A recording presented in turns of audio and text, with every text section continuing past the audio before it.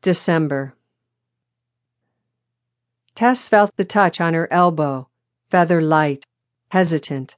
Startled, she whipped around, feeling her red curls bounce against her forehead.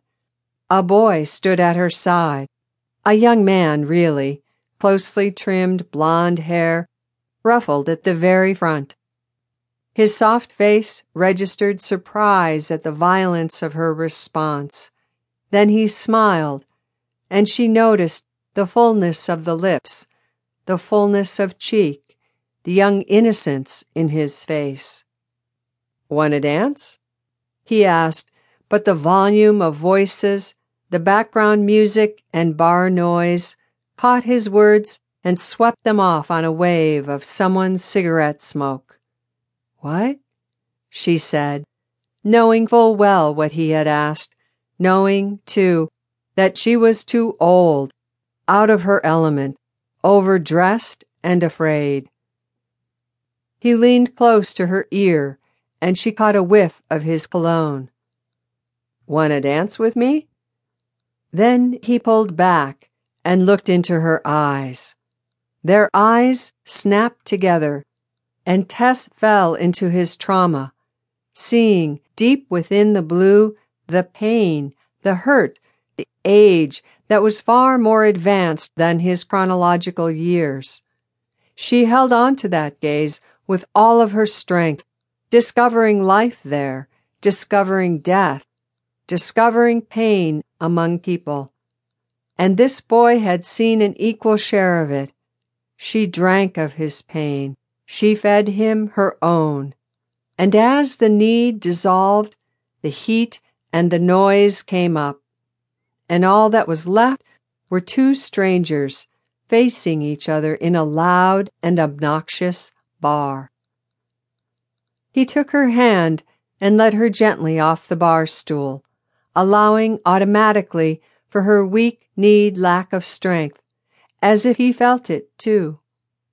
She watched his slight limp as she followed him, finger hooked in his, brushing past young executives, preening for young secretaries, toward the small dance floor, where couples moved slowly to Sinatra oldies. He turned and settled his hands on her hips. A quick look at other couples showed her to place her wrists behind his neck, and she did, avoiding his gaze. He began to sway and pulled her hips tighter to him, and a hot knot arose behind her breastbone.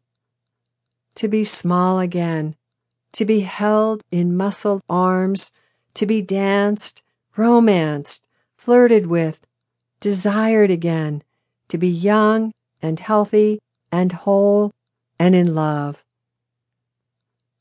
She caught a ragged breath and pressed her forehead to his chest, smelling his scented perspiration, and she wanted to live this dance forever.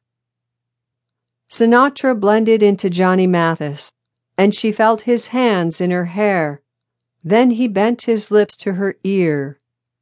"What's your name?" he whispered. She pulled away and looked up at his face, surprised again at his youth, and said, "Tess." He smiled, the little dots of perspiration on his upper lip stretching, and he said, "Tess, Tess, Tessa, Contessa."